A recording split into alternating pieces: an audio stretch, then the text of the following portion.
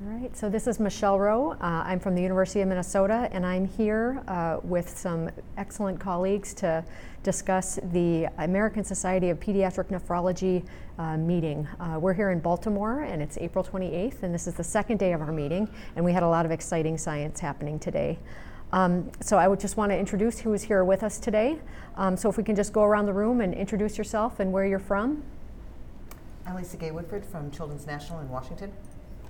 I'm Erum Hartung from the Children's Hospital of Philadelphia. I'm Donald Batisky, Children's Healthcare Atlanta and Emory University. Great, so thanks for joining us today. So as with all scientific meetings, we started early this morning with an 8 o'clock session on polycystic kidney disease. So Erum, if you want to tell us a little bit about that session and what did you learn there today? So we had a great session. We had a lovely introduction by Dr. Lisa Guay-Woodford, giving an overview of AR and ADPKD, followed by a talk by Dr. Melissa Kadnapa-Hornschei from Denver about ADPKD, and then Dr. Dell from Cleveland about ARPKD, and then a GI colleague from the Children's Hospital of Philadelphia talking about liver disease. I think the session gave a really great overview both of the clinical aspects of care of patients with ARPKD and ADPKD, and particularly illustrated some of the challenges we face in doing research in these diseases, both research in rare disease in general, and then some of the specific challenges related to having good biomarkers to follow in the context of clinical trials, and how that really affects our ability to move forward with clinical trials in these diseases. So what are you looking forward to in clinical research in ARPKD and ADPKD? So I think there are a huge number of questions that need to be answered. I think first and foremost, I think to really get to that next step, which is the being able to do clinical trials, we need to have good biomarkers. So that's certainly an area that I focus on with my work, and Dr. Dell focuses on with her work.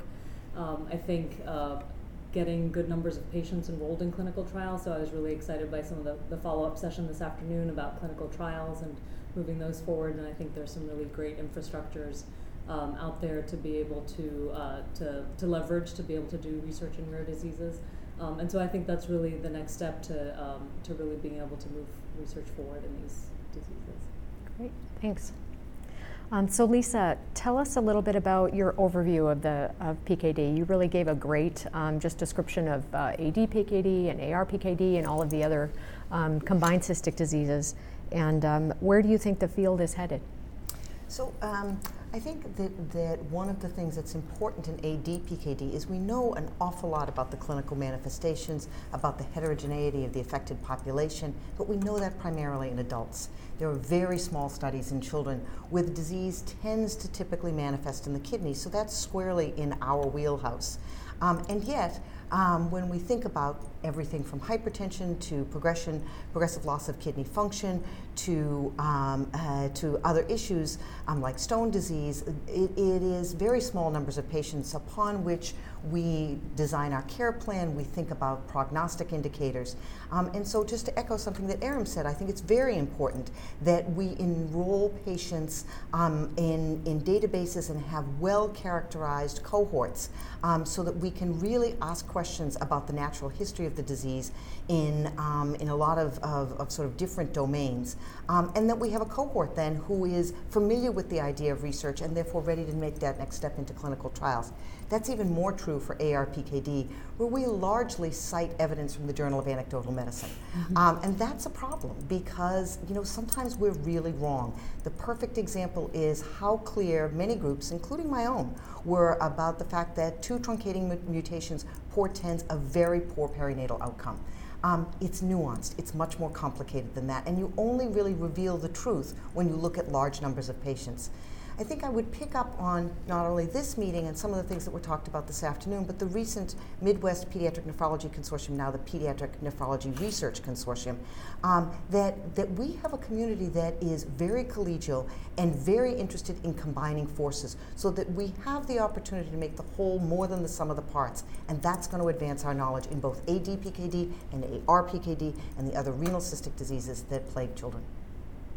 Thanks. One of the things that I found very interesting that Catherine Dell mentioned during her talk was that there are probably over 10 clinical trials ongoing in autosomal dominant polycystic kidney disease, but only one really small phase 1 study in ARPKD. Lisa, what do you think we can do to bring more treatments to that population? It's a much more rare disease population.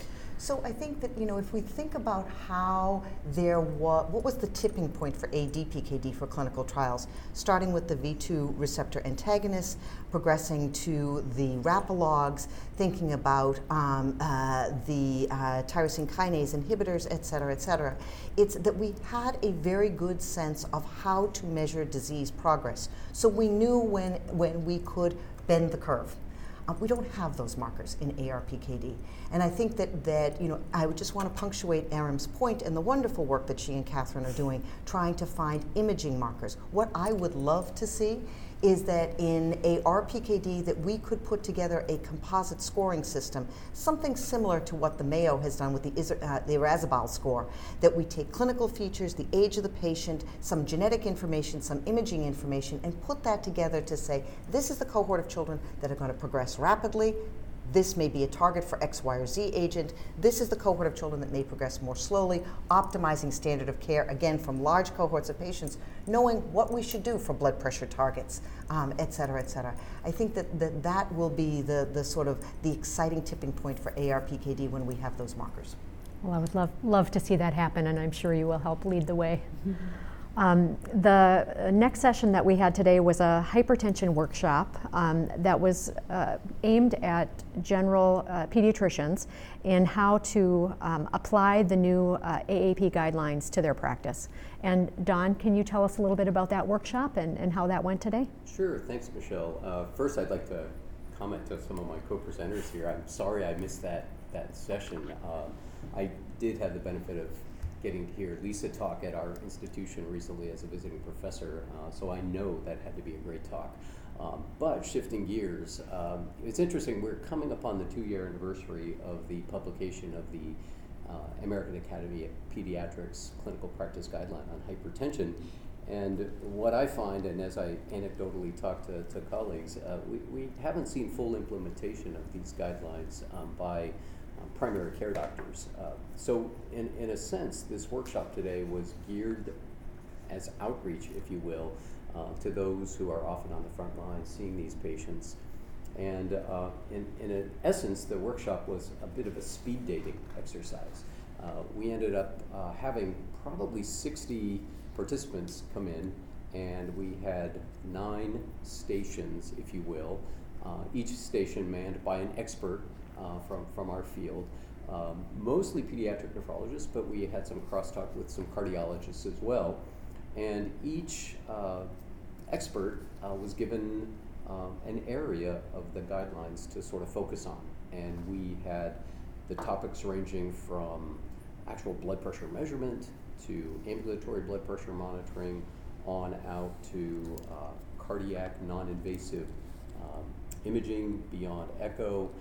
We had folks talking about sports participation and blood pressure, ADHD and blood pressure, and it was a very robust conversation. I was moderating, and essentially every 10 to 12 minutes asked people to rotate, and it was nearly impossible to get people to move very quickly, which I thought was a good sign. Mm-hmm. So everybody went away with some practical tips on even management, as we had folks talking about some dietary and exercise opportunities to make a difference. And we even had a member talking about apps to use to track blood pressure and help manage blood pressure. So I'd say by 10 o'clock, as our hours wound down, it was tough to get people out of the room, which I think was a good thing. We intend to do some follow-up. We did a session similar to this last year, and I personally sent out surveys to both presenters and participants to get some feedback from them to maybe encourage some crosstalk. And something I intend to add to this year's survey is to try to get a sense as to what the barriers are out there between a guideline that's been out for almost 2 years and implementation of that guideline because certainly this is a growing problem, no pun intended, when it comes to hypertension among youth, and we need to enlist those in the trenches, if you will, the primary care doctors, to help us take care of these kids. Yeah, I think that's absolutely right. They're the ones who make the diagnosis and make the referrals, so making sure they have that information. And from the pediatricians that were in the room, do you think that the 2017 guidelines have been disseminated out to them? Do they know about them, know how to implement them? Interestingly, they know about it, and one of the colleagues actually came up to me and pointed out to me a flow diagram, like a one-page infographic that she and her group had put together and had sort of vetted it with the nephrologist at their institution. And she sent it to me. I haven't had a chance to really look at it. It's been a busy day. But she said, send this out. We're happy to share this information. So it was great to have that kind of interaction between the primary care docs and the subspecialists. I've been on the program planning committee for probably a dozen years now, and having seen how things work behind the scenes, one of the things I was able to do was reach out across the lines into the Ambulatory Pediatric Association to get the word out that this was a workshop being geared toward their membership. This was jointly sponsored between ASPN and IFA, the International Pediatric Hypertension Association. So once again, I think it shows the value of collaborative networks, the value of working together toward a common goal, because a rising tide does raise all ships. Great. Sounds like a great session. Mm-hmm. I'll be sure to go next year. And I can talk a little bit about the session this afternoon. We had a really excellent lineup of speakers on promoting clinical trials in pediatric nephrology, looking at kind of where we've been and where we're going in the future. So this session was kicked off by Deb Gibson, and she gave a background of the history of drug development in children, and really had some amazing statistics that she shared with us, that 30% of clinical trial sites never enroll a patient. So this is a really inefficient process, and we don't do a good job about it. And over 30% of trials are never published. So even trials that we're performing never get published. So we have a lot of room for improvement in that standpoint. Next, Mona Khurana from the FDA gave a review of the regulatory landscape of pediatric drug development and what the FDA is looking for to get approval for drugs to use in children. We know that over 50% of the drugs that we're using are not FDA approved, so lots of off-label use going on in pediatrics. Some of the big advances over the past few decades have been the Pediatric Research Equity Act and the Best Pharmaceutical for Children Act, but that only provides companies with the mandate to do the trials. It really doesn't help them perform the trials or find the patients. So the next few talks were about how to do that. Ed Connor was here from IACT, which is the Institute for Advanced Clinical Trials, and he had some really innovative ideas about how to perform clinical research in these small, unique populations, thinking about things like master protocols that may use common control arms and allow patients to enter a trial really at whatever point they are in their disease process. Other things like using Bayesian design, which it's been explained to me probably 10 times, and I still have a hard time understanding what exactly that means. But I think there's a lot of ways that pediatric nephrology can learn from these really smart trialists to help move our drugs along. Next up was Howard Trackman from NYU, and he talked about his partnerships with industry and how to create partnerships with industry to allow success. And he had a great story of how Martin Shkreli from Retrophin cold called him to discuss performing a trial in children with FSGS. So be open to opportunities when they fall into your lap. And then finally, I discussed a program that I've been working on with Bill Schnapper and others through the Kidney Health Initiative called the Kidney Patch.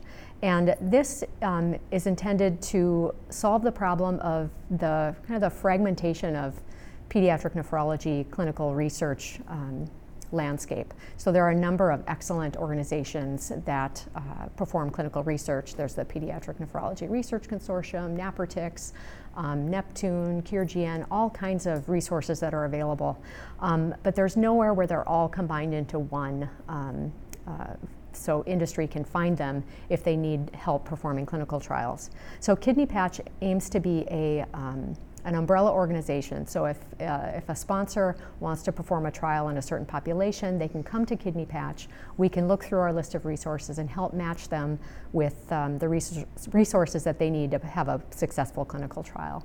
And it may be very early on where they're looking for consulting or looking for people to give them disease-specific advice, or it may be more at the implementation stage where they're looking for 30 sites to perform a clinical trial and they want to know where the patients are.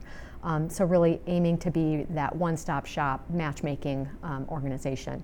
And if you look on the KHI website or Google KHI and pediatrics, you'll find more information about Kidney Patch and about how you can get involved with that.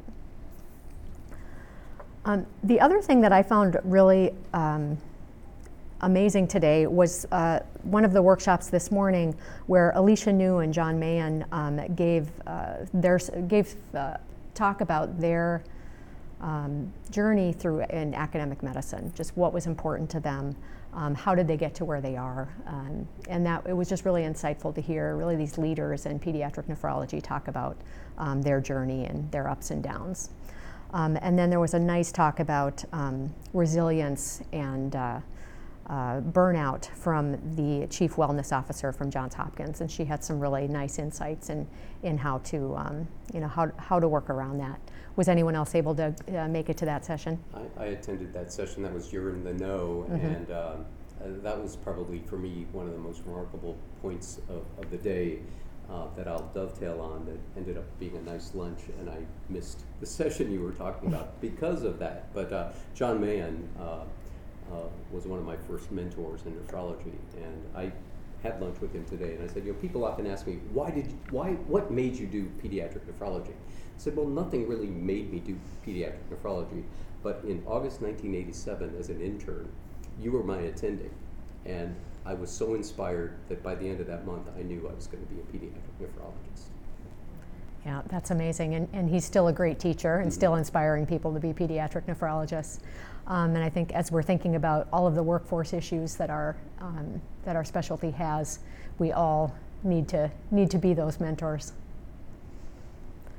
All right, well, thank you to everybody for joining us this afternoon, and this concludes our podcast for day 2.